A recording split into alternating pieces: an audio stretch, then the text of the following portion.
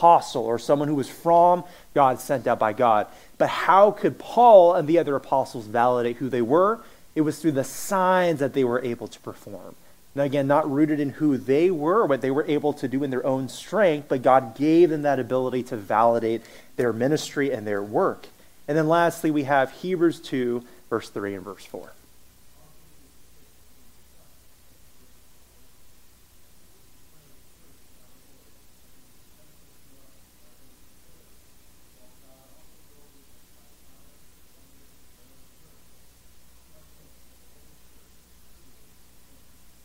Excellent, right? So that same idea. Hopefully you guys are all picking up this theme that we're hearing, right? What was the purpose of all of these signs and wonders and various miracles? It was to, again, establish the validation of those who are proclaiming the good news. Again, you think about by the time that Jesus was coming onto the scene, you have the Old Testament already established. Everyone understood that this was the Word of God. This has been what was written by various prophets and people of the Lord. But now that we're entering the New Testament era, how would we know that God is indeed writing something new? It was through these various works that were performed here. And so again, this was the purpose of the sign gifts. It's important to understand that as we continue on, because that's a huge part of how you have conversation around this topic here.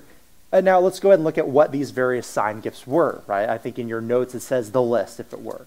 We're just going to go through this in order. The first one are the apostles, which are the leaders who were commissioned by God to found and establish the church. A well-known passage that you can find this in is Ephesians 2, verse 19 and verse 20. And here Paul is saying, "So then, you are no longer strangers and aliens, but you are fellow citizens with the saints and members of the household of God, built on the foundation of" what? The apostles and the prophets.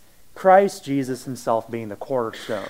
In other words, how is it that God was creating and establishing his church, right, his spiritual body?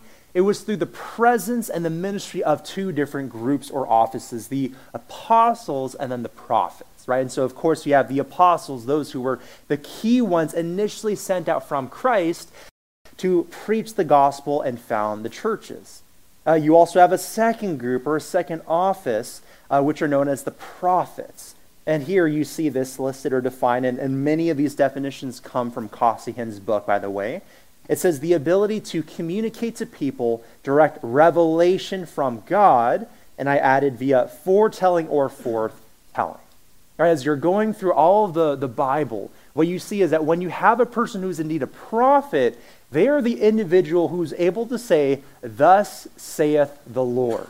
Right? And again, that's probably the King James translation, so it would sound very different in Hebrew at the time, but they're able to speak on behalf of God. Right? In other words, when they are saying that this is what God is telling me, this is something that God has actually said to an individual. And so these are words that all of the people of Israel or all of the people of God who were there at the time must absolutely listen to, because it's not just the words of a mere man. It's not that I'm getting up and saying, this is what I think God is saying that you should do. Right? The office of a prophet would be able to say, God is saying this, and so you absolutely must listen to it. And how do you know just how serious it was? Well, I think your notes probably reference Deuteronomy 18, 15 to 22, right? And there's a whole section going on there, but that's basically where God was talking about the importance of knowing a true prophet from a false prophet. And so what was the main difference? Well, you would know that someone was a false prophet if not everything that they said is exactly as it happened, right? If there was one mistake or one error in what they said, it means that they are a false prophet. And guess what? They should die, right? To top that off. It was a serious thing to hold the office or the role of a prophet, because what you are saying when you do that is, I am speaking on behalf of God. Right? What I am hearing from him, I am now saying to you, and so it's not just my words that I'm saying, but it's actually God who's speaking through me. And again, to clarify, there are those two different ideas of foretelling or forthtelling. Right? So foretelling is that idea of where you're often hearing prophecy, right? Thinking about the future, but just know that that's not the most common way that prophecy is often used. It can include that. Right? There are various times where God is talking about what will happen in the future, but the most common way in which you see prophecy being done is in this act of forthtelling or speaking forth what God has actually said. And we'll clarify maybe how you see the word prophecy used in today's context. But the main idea that I want to focus on here is that word prophet, or the office of a prophet. These that were established by God to be able to say, this is what God is saying right now. And part of why this was so important in the early church, right? It's part of the foundation of the church, as we saw in Ephesians 2:20, is as the New Testament canon was being written, right? As the scriptures were being completed, or before they were completed, God would speak through his prophets to his local people.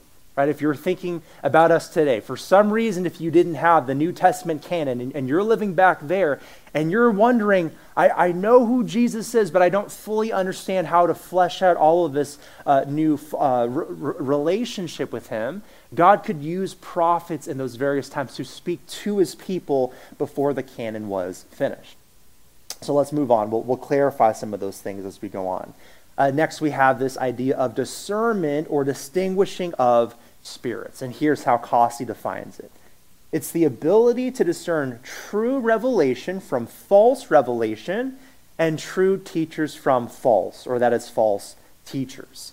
And as we said before, it's this idea that in this early church age, you have a number of people who are saying, I'm speaking on behalf of God, right? God has given me a word of revelation that you should listen to. And so this was a spiritual gift in which an individual would be able to discern whether a person that was speaking truly was from the Lord or was speaking in his own strength or in a demonic strength, right? Is this a true prophet who's speaking a true revelation from God, or is it just an individual that's speaking either on his own effort or demonic effort? You see this in part in 2 Corinthians 11:13 and verse 14. And here Paul says this, for such men are false apostles, deceitful workmen, disguising themselves as apostles of Christ, right? So you have a true apostle and then a false teacher.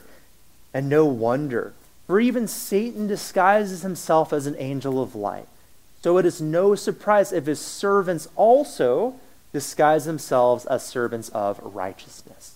And so as one helpful point of clarification, this phrase of having the idea of discerning of spirits isn't the ability to just be discerning in general, right? Maybe you hear people say that, but that's not what this particular word is saying. Now, that does not mean that God can help you be more discerning, right, as you follow him. Of course, we should all be growing in discernment, but the focus of this phrase here is more specific on the idea of false teaching versus true teaching. Okay, the next category we have is the gift of healing. And here it's defined as the ability to heal the sick immediately. And here's a couple helpful clarifications. Regardless of disease or injury, the level of faith of the person being prayed for, or even the proximity between the healer and the person being healed. Right? So we're going to get in a little bit to the differences of how we see modern day healing versus what's scriptural, but here's a huge part of how it is. When a New Testament use of this gift of healing was being done, it was always instantaneous, right? You think of Jesus saying, rise up and walk. Or Paul raising that boy from the dead after he's fallen, right? Or various diseases. Actually, the raising from the dead might be considered a miracle, but there is a lot of overlap here. It's the idea that there is some type of disease or ailment which is healed so quickly that it could not be explained by any normal medical means. And as we see in several different verses in the New Testament, the ability to heal could even be done remotely. Right? You think about Paul having some of his handkerchiefs being sent away, and even those were healing people. Right? That was because it wasn't just an individual said, I believe so much that this will make me better. It was because Paul had the gift of healing at that time, and that power was so effective that it was able to help even from a distance. Okay, the next one, miracles. The ability to perform powerful works that through divine intervention defy the laws of nature. And so what are some examples that you see? Well, I would say that a miracle is what you see in Exodus 14, when Moses parts the Red Sea. And again, all of these is of course God that's doing the work, but he chooses to use human means. You think about John 11 when Lazarus raises from the dead, right? Jesus calling him forth, that too was a miracle.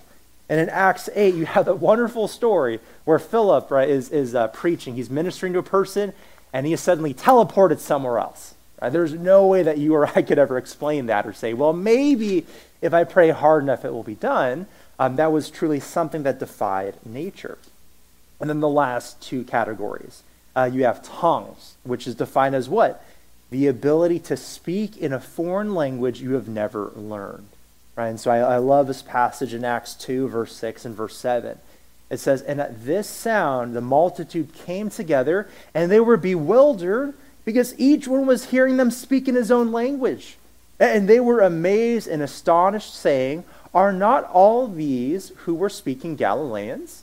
Right? And I think we know this passage well, the beginning of the early church, where you have all these different individuals from various countries, cultural backgrounds, languages, and they're hearing these apostles speak, and they're all hearing it in their own language. That's what the gift of tongues is, right? It's a powerful evangelistic tool to prove that the person who's speaking to you is from the Lord, and you should listen to him. And there's excuse me. There's a lot that's clarified in the book of 1 Corinthians about how tongues was supposed to be done properly, right? For instance, in 1 Corinthians 14, the importance of order, right? That you would not just have a person that says, I have the gift of tongues, and so I'm going to say it whenever I want. But there was the sense of order saying, well, if you will have one, there needs to be an interpreter. It needs to be done in an orderly way so people don't think you're crazy, right? Because if you have 20 people that are all speaking tongues at once, it's presenting God, right, as the church being the representation of God on earth, as a God of disorder when he is not.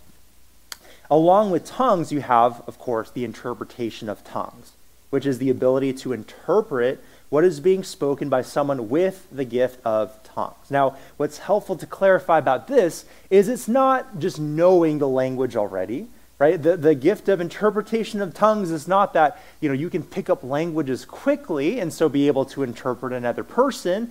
It was the idea that even if you don't naturally know the language, just by hearing it, God has given you the ability to say, this is what this individual is saying. Right? And tongues being a true language, being able to interpret that for the people who are actually there in front of them. Okay, hopefully I didn't lose all of you. Those are a lot of gifts, and we try to give at least a little bit of explanation. So let's go next into the justification. Why is it that we would hold to a position that's called cessationism? Well, here are some reasons why. And then the first thing I want to mention, I think it's there on your notes, we recognize that these are arguments of inference. And here's what I mean by that. You don't go to the New Testament and find a verse in 4 Corinthians that says, tongues will cease on this day and it will forever be called cessationism, right? We don't find passages like that. What we do is we look and see what Scripture actually has to say and make deductions or inferences from those principles to say from what Scripture is saying, therefore we should believe this. And so one of the points of difference, again, is that you don't find a passage that will say tongues will cease after this point on 90 AD. And so some continuations will take that to say, look, it doesn't say it will stop, therefore it will continue. But notice that Scripture never says how long certain gifts will continue on as well. So we're going to go through some of the principles that Scripture does reveal, and from there we draw our conclusions. So the first point, or the first reason, we understand that the purpose of assigned gifts has already been fulfilled. Right? So again, we read Hebrews 2, 3, and 4. It says, how shall we escape if we neglect such a great salvation? It was declared at first by the Lord, and it was attested to us, right, aorist, or sort of a past tense, by those who heard, while God also bore witness by signs and wonders and various miracles. Right? So what was the purpose again of the miracles and the signs and the wonders? It was to establish the credibility of the apostles and the prophets, right? Again, as we've said, as Jesus was allowing his followers to now write the rest of the canon, which is now finished, there was no longer the need for all of these various signs and giftings. The purpose was there to validate who they were, and once they were done and performed, everyone knew, Paul, he is speaking on God's behalf, right? These individuals, they truly are from the Lord, and now they're able to write and minister effectively because they now have that credibility. A second point of reason, the presence of sign gifts has never been perpetual.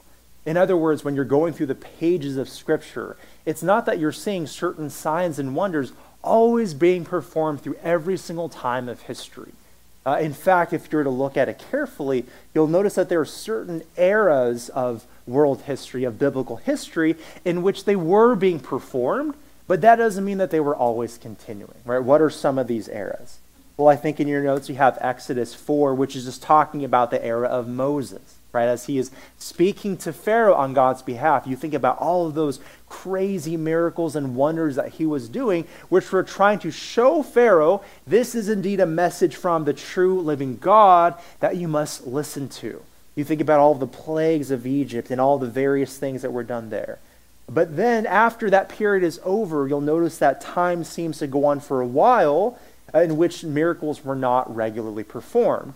But then you get to the time of Elijah and Elisha, right, in 1 Kings 17 and 18 and that surrounding area, where suddenly you do see a number of miracles start popping up again where they weren't always there before. And so various individuals would do certain miracles. You see, again, Jesus then come in the beginning part of the New Testament where he is establishing who he is as the Messiah, in part through many of the signs and miracles that he is performing. And then, of course, you have the season of the apostles in the book of Acts, the early church period in which many various miracles were done. But if you go through the pages of Scripture, if you were to look at it in terms of a timeline chronologically, you'll actually note that the times of miracles were not always consecutive.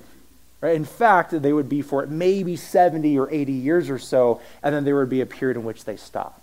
And again, that's not saying conclusively, therefore we know, but it shows us that the Christian church or God's people have never always anticipated that they would go on forever and ever and ever.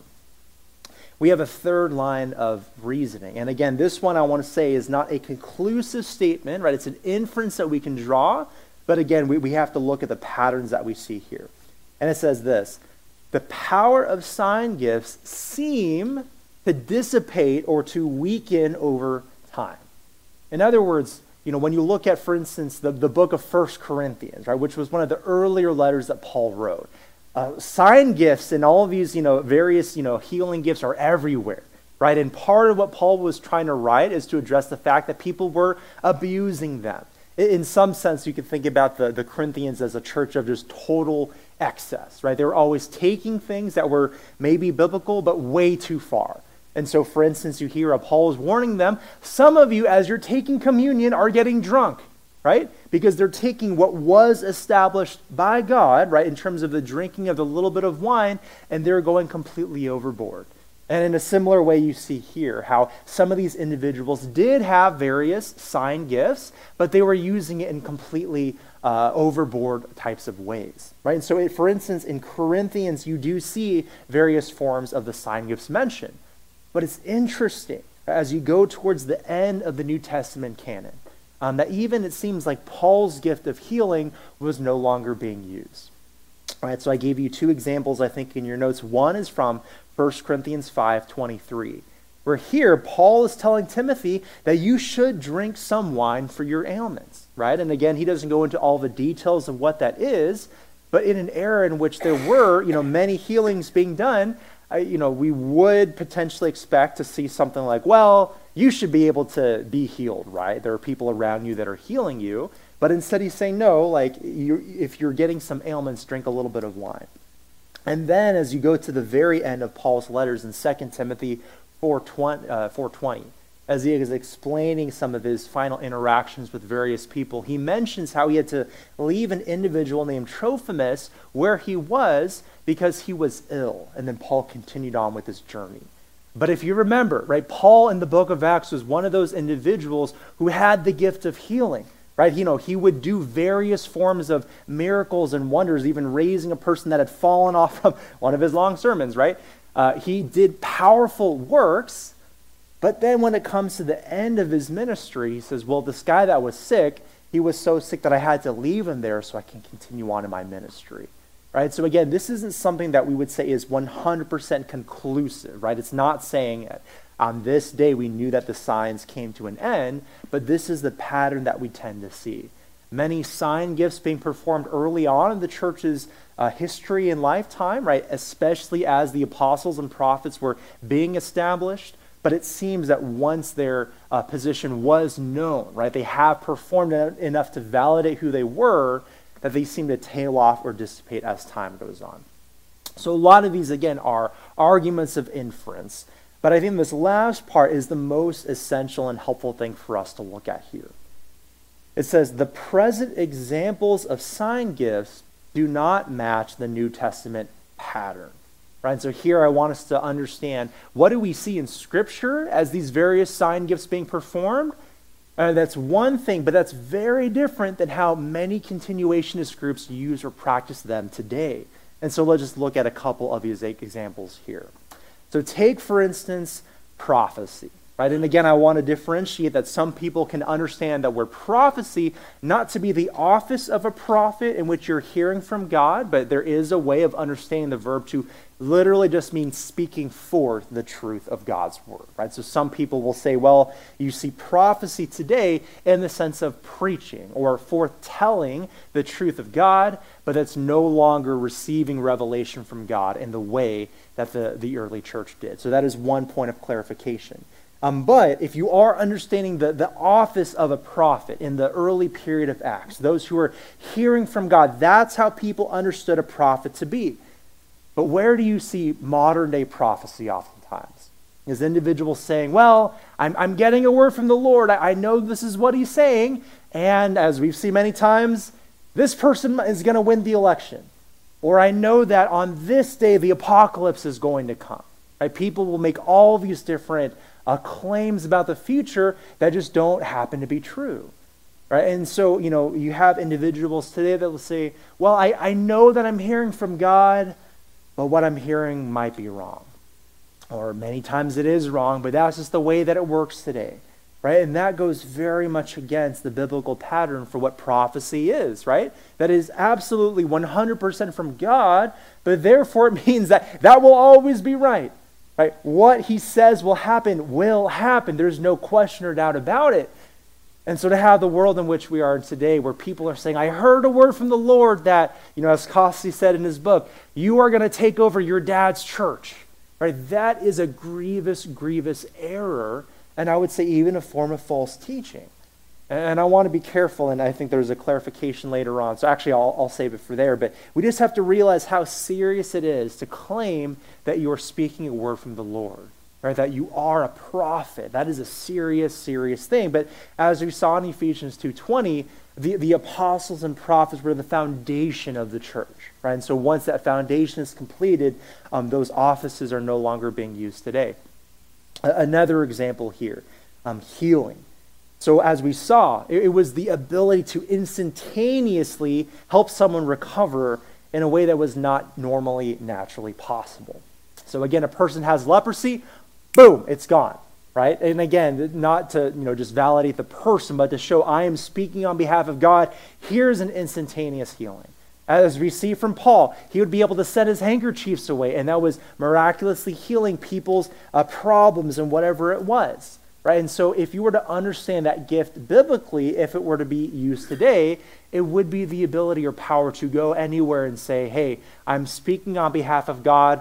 You are healed, so you know that this is true. But what do you see in today's modern healing? Is oftentimes things that tend to be very small changes in illnesses, right? I had a headache, and after much prayer, I don't feel it anymore. I had... Even I have right now, I have the sniffles. And after much prayer, it's suddenly gone. That's the power of healing. That's amazing. Or as I think Costi references in his book, some people will do sort of a leg lengthening, trick, where again, it depends on how much you're releasing or relaxing your legs. Sometimes they can be a little bit shorter, a little bit longer. People will see that and say, wow, that's a sign of God's power over here. Right, but that's not at all corresponding to how healing was understood. And again, I'm not saying that God in his sovereignty could respond to a prayer and heal you of a headache or a cold or anything like that. But again, right, if the differences are so small, it becomes very difficult to know, is this truly from the Lord? Is this psychosomatic? Are you just feeling better because you want to feel better, right? There's many different reasons. And so we don't want to attribute to God something if it's not truly from him. And so again, with this modern understanding of healing, it's led to many, many different misconceptions, right? A person that has the smallest of changes and says, this is of the Lord, therefore listen to me. Or at times you hear what I think is, again, and I say this in a very sad, tragic way, right? There was the very famous story, I think a year or two ago, of a very well-known, charismatic group, continuationist group, where an individual died. And the wife said, we're going to do prayer meetings because I know that in God's power, this person will be raised from the dead. Right? And again, I sympathize with that individual because, again, when you lose someone that you care for, of course, right, you don't like the fact that they're gone, but that's not at all how the gift of healing is supposed to work. Right? That was used for its purpose and a time, but we're not supposed to expect that as a regular practice or spiritual gift in today's world. And then the same thing when it comes to the gift of miracles, right? And again, a miracle is something that is literally defying the laws of nature. It's breaking reality as it's supposed to be done. What happens in today's world, right, is not that you have an individual like Philip that's suddenly teleported to another place, or Moses parting the Red Sea, or someone rising from the dead. Any small thing that a person likes is considered a miracle. And again, I'm not saying we should look at all things and say, God, there's a reason to praise you because you are working sovereignly in all aspects of my life. We're not saying that. But people, again, will have the smallest of headaches that go away and say, this was a miracle from the Lord and proof that he's working today. And in saying all of this, again, the goal is not to look down on certain individuals, but to prove and show what we're seeing in Scripture. Right, what was done in the book of Acts in this early church period is completely different than what's being practiced today. And so you have individuals that will say they have various types of gifts, but when you look at it biblically, it doesn't match on at all to what these gifts were. And here's one last example, and for time, we'll wait until we have questions at the end, but we can get there. The last one, the gift of tongues. As we were establishing, that was the ability to speak a real language that an individual would not normally or naturally know. But as we saw from Acts 2, other people from other cultures could hear that, and they would each hear their own language being spoken to them. They would fully be able to understand what was being said, even if they did not have a background in that. But how do we see tongues being practiced today? Oftentimes, it's this idea of free vocalization, or what could be described as gibberish. And that people are saying certain words or phrases that don't actually correspond to a language, but they're saying the same thing over and over again.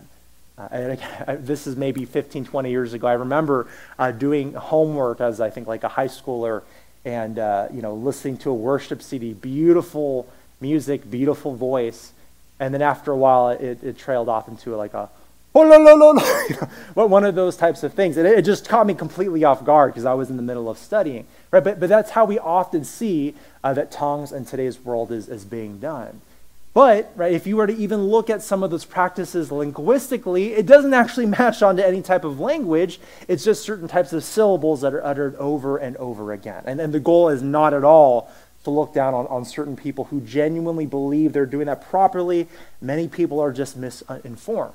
Right? But I'm bringing this up to say that the true biblical practice of tongues is not just saying certain syllables that come to mind. It was the ability to speak, and people in various languages would be able to understand and hear it in that moment there. Okay, so that's a general explanation for this biblical stance and why we get there. Let's go ahead and move on for time's sake to the last two, and then if we have time for questions, we'll try to get there. Let me give some clarifications. Right? I think it's so important as believers in whatever theological topic you're getting at that you hear positions, you say things as they are biblically, but you also don't want to go too far as you're explaining the truth of Scripture. Right? You want to make sure you're hearing it and understanding it properly. So first clarification. This does not mean that God cannot heal people today. Right? And so you read a passage like James 5:13 to verse 15. It says, is anyone among you suffering? Let him pray. Is anyone cheerful? Let him sing praise. Is anyone among you sick? let him call for the elders of the church and let them pray over him, anointing him with oil in the name of the Lord. And the prayer of faith will save the one who is sick, and the Lord will raise him up, and if he has committed sins, he will be forgiven. Right? And so this is one passage in which we're seeing, yes, you can pray for healing over something that you're experiencing. But the difference, though, is that we're talking about the gift, the spiritual gift of healing being gone. Right? And so that was a gift in which a person could go and instantly cause an illness to be removed for the sake of validating their apostolic ministry. But that does not mean that as we are interacting as believers and you know someone that's going through cancer or you know someone that has a real illness, that you can pray for that and God might choose in his sovereignty and goodness to heal that. Right? And so when that does happen, we can say, praise the Lord for what he has chosen to do. We just want to be careful that we don't identify small things that are very ambiguous, like a small headache or cold, and say, I know 100% that was from the Lord. The clarification that I'm trying to bring is that we are saying the gift of supernatural healing is no longer in use today. But it does not mean that God cannot choose to heal in his goodness and sovereignty, or that we should not pray for or even desire that. Secondly, what's a helpful clarification? This does not mean that God does not speak to his people today. Right? So again, you think about the prophecies or the prophets in that early church history that were able to say, this is what God is saying. And there's a part of, I think, all of us that actually say, well, isn't that a bad thing if we're losing that? The reality is that God is still speaking to us every single day. And so you have 2 Peter 1:18-21. It says, we ourselves heard this very voice born from heaven, for we were with him on the holy mountain. Right? This is Peter talking about seeing the transfiguration of Christ. Right? I've seen his glory. But then he says in verse 19, and we have the prophetic word more fully confirmed, to which you will do well to pay attention as to a lamp shining in a dark place, until the day dawns and the morning star rises in your hearts. Knowing this, first of all, that no prophecy of Scripture comes from someone's own interpretation. For no prophecy was ever produced by the will of man, but men spoke from God as they were carried along by the Holy Spirit. Right? This is one of those passages that shows us how full, how sure we can be of God's word today. Because it is in Scripture that God is continuously speaking to all of us every single day as we listen to him. And so we don't have to think that because the prophets were only used at the beginning of the church period to establish the church, that, well, then how are we going to hear from God? We can understand that what we hear in the Scriptures is the Lord speaking to us. Right? We listen to it every single day, right? And so there is a sense in which you want to be careful that you're not saying, I know for sure that God told me to buy this car or do certain things. But insofar as we are looking at the words and pages of Scripture, as we are being convicted by that God is very much still speaking to us today. And so it's just a matter of how we are saying, what are we hearing from the Lord, and how do we define what a speech actually is? God very much is at work here. And so, how do we make sure that we are indeed hearing from the Lord? Of course, you want to read Scripture, and we trust that in God's providence and timing, as we are saturating our minds with the Word of Christ, he will convict us. Right? He will bring certain verses and biblical principles to mind in various situations where he will convict us, but it's not just going to be from some arbitrary feeling. Right? It's always going to be based on the truth of God's Word. You know what, right now I feel so convicted that I need to evangelize my coworker. That could very much be the Lord's prompting from the truth of Scripture. We just want to be careful at how we're wording that we're not saying God said this and God said that all the time. A third clarification, this is one that should be very obvious. This does not mean that God has left us with inferior health. Again, knowing that the type of revelation, the prophecy which we have today is the revealed and the finished word of God, or the scriptural canon, we have this verse that we've referenced almost every other week. 2 Timothy 3:16 and 17. All scripture is breathed out by God, right? It's coming from God and profitable for teaching, for reproof, for correction, and for training in righteousness, that the man of God may be complete, equipped for every good work. This is saying, in Scripture, God has given us everything we need to live the Christian life. Right? Back in that early church period where Scripture wasn't finished, yes, people weren't sure about what to do or what God would say about certain aspects of living this Christian life. But now that we have the finished work of the Scriptures, we know everything that God has said. We're able to use the principles there to respond and live in every single situation of life. We don't have to think that, well, God has given us the second bits or the leftovers of his empowering for the Christian life. He has given us everything that we need. We have his work complete. We can now be complete and equipped for every good work.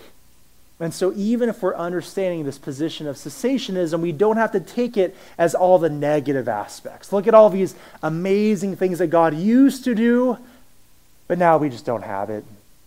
We understand this as being a true positive, right? In the same way as we've been reading in John 14 and now 15 that Jesus had to leave, which could be seen as a very negative thing, but in order to send his helper, the Holy Spirit, who now dwells in every single one of us. That is a gift from the Lord.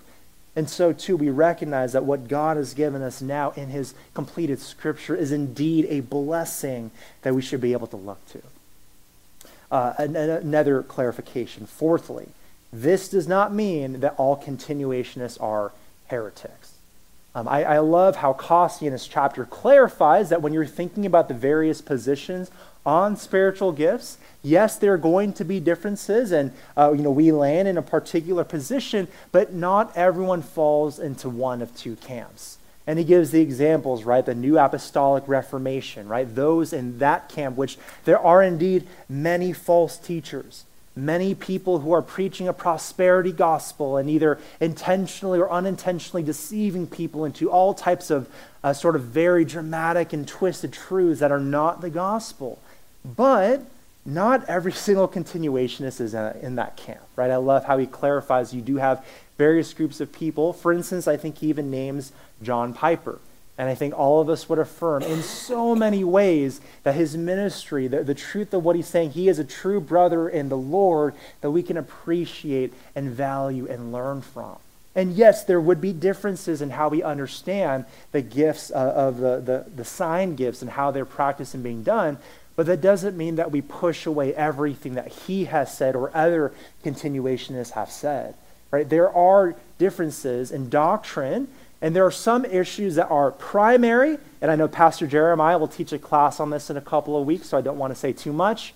But then there are those in which godly Christians can disagree, but we still understand we are brothers in Christ. Right? We love each other, we respect each other. In some areas, maybe you can minister together, in some areas, maybe not, but we can choose to differ based on our positions in Scripture. And so we want to make sure that we're not taking things too far where we just completely say, well, if you say that you believe in healing in tongues today, you are a heretic and a false teacher, and I reject you. There are many different categories of where a person can fall and what they mean by what they say. And so it's always helpful to clarify when you're talking with individuals there. So I hope that was helpful. Let me get to this last part, and then if we have time for questions, we'll try to get there. Here are just three last applications.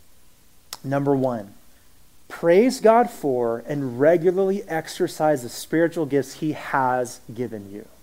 Right? As we talked about at the very beginning, there are many ministry-type gifts which we all have as believers today. That God has empowered every single believer to be able to serve the church better, not in our own human strength, but in the way that the Holy Spirit has uniquely enabled us to do. And so sometimes when you're having conversations around the sign gifts and whether things are being practiced today, people can get so harped up on the deep aspects of theology, and that is important, that they're not actually trying to serve the church today with the gifts that they have. Right? What we don't want to do is to go into this position where we are spending days and weeks and months parsing all of the Greek and looking at various tenses to say, is this meaning it's being used today or is it not? Doing all these deep theological works that all you're doing is sitting in a library forever and ever. Right? God has indeed given us gifts, but for the purpose of serving the church, of edifying other believers. And so sure, do the hard work of study, but make sure you are still being engaged to serve the Lord with the gifts that he has given you there. And then again, so we have that second clarification. Grow in the knowledge of the word so you do know how to speak to a continuationist position from Scripture. In other words, when you're thinking about the spiritual gifts, and we understand that people can land in different places, do you know enough from God's word to be able to explain what you believe? Right? It's one thing to say, I am a continuationist or I am a cessationist. But it's another thing to be able to explain why from Scripture. Right? In many cases, and again, I know that this could be many of us for different seasons of time, you might say, well, I am a cessationist because my church has always been a cessationist. Right? It's just been the history of my lifetime and family, and I've never really thought about it, but I just know that that is true because people have told me that it is true. I would say that's not a helpful posture for a believer to have. In general, we always want to be able to grow in our ability to defend the Scriptures, right? Be able to explain what we believe, not simply because someone has told us it is true, but truly being able to go to the pages of Scripture and say, this is what God's word actually says, and here's why. Right? And again, I want to mention this is not an area in which we must completely divide on. I understand that there are probably brothers in here that would hold to a more continuationist perspective. We are still one in Christ. Right? But the important thing is, do we understand what Scripture actually says? Can we explain what we believe from the pages of Scripture, or is it simply I have been told from another person? And so here's the last point of clarification. In general, right, and I don't want to say this too strongly, it's not as helpful to say things like, God told me blank. Right? And again, the Lord can work and convict people through our knowledge of Scripture in particular situations. Like I said, I really need to preach the gospel to this coworker, right? I feel very much convicted. That could be from the Lord. That could be a prompting from him as revealed in his word. But there's a huge danger once we go from looking at principles of Scripture, passages of Scripture, to I know that God wants me to do this. Right? Why is it that I moved to this new state? Well, I heard a vision from the Lord, I heard a word from the Lord, and therefore I'm here. Because when you start making statements like that, you're muddling the idea of hearing from God directly. Right? We know what God has said through Scripture. But once you start making claims that are going to all different types of directions, if it's not truly from the Lord, right, that is a very dangerous place to be. As we saw even in Deuteronomy 18, it's a serious thing to say that you are speaking on behalf of God, and if it wasn't truly from the Lord, right, that person was considered a false teacher. And so, again, to be nuanced and charitable and careful as we are reading in Scripture, as we are saturating our mind with that, the Lord can convict and speak to us through that. We just want to be very nuanced in how we are explaining that to other people. So I hope that all of that makes sense. We have 3 minutes left, so we can try to answer maybe 1 or 2 questions. We'll see depending on time. But I trust that Pastor Rich will be able to answer everything else next week when he's back from his vacation. So we'll do that. So, Christian.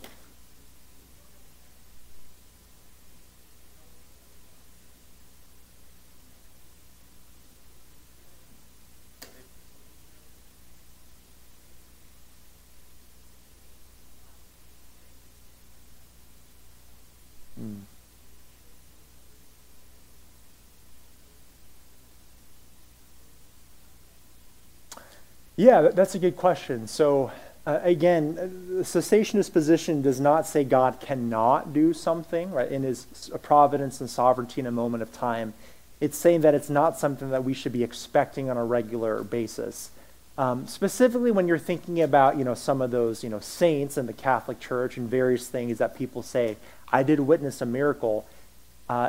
We would be very, very cautious of those things. I'm not saying God could not do something, right, in his providence at a time, but once you're moving away from the pages of Scripture, as we know, many stories then become who said what and who are you trusting, right? So as believers today, we would look at the pages of Scripture and say, we know that God has for sure given this to us, and so we should trust every single word that we have here because it's given to us from him, but especially once you go into, for instance, the medieval period, right, in which you do hear many stories of all types of things that were done, it just becomes impossible to validate. Right? You know, you hear many people, not just people that claim to be believers or Catholics, but you hear people of many religions saying, hey, this happened to me. And so once we're moving away from the pages of Scripture, we just have to be very careful, because I'm not saying the Lord cannot do something that we would say was very miraculous, but you cannot validate that. You know, there's no way that we can say, look, because this person has said it, I 100% know that this was the case. So that's where we just want to be very careful as you're hearing many stories, because once you've opened that door, well, what about all the religions in which everyone's saying they've seen something powerful being done? Then we say, well, that's not validating every single religion. So we want to be very careful with that. Yes.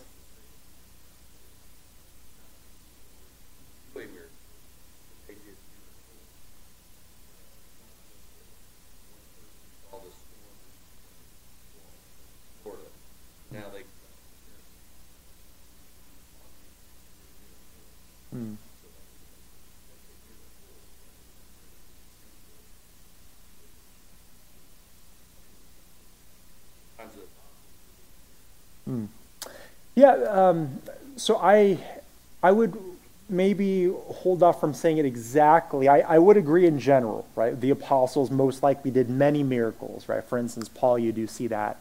Is there a world in which you had a person in the New Testament period who had the gift but only did it once? I think that could be possible, so that's why I want to be careful in saying it dogmatically. But yes, in general, right? You think about Jesus. Yes, Jesus performed many signs, right? Even in the book of John, you see many, multiple. So that would be a general rule of thumb, but I would say there's the possibility in which a person only did one. Okay, so it is 7:30, so I know that there were a couple hands. Would love to speak with you here afterwards if you would like, or you can save those questions for Pastor Rich next week. Okay, so men, I hope that all of your Ironman groups have either gone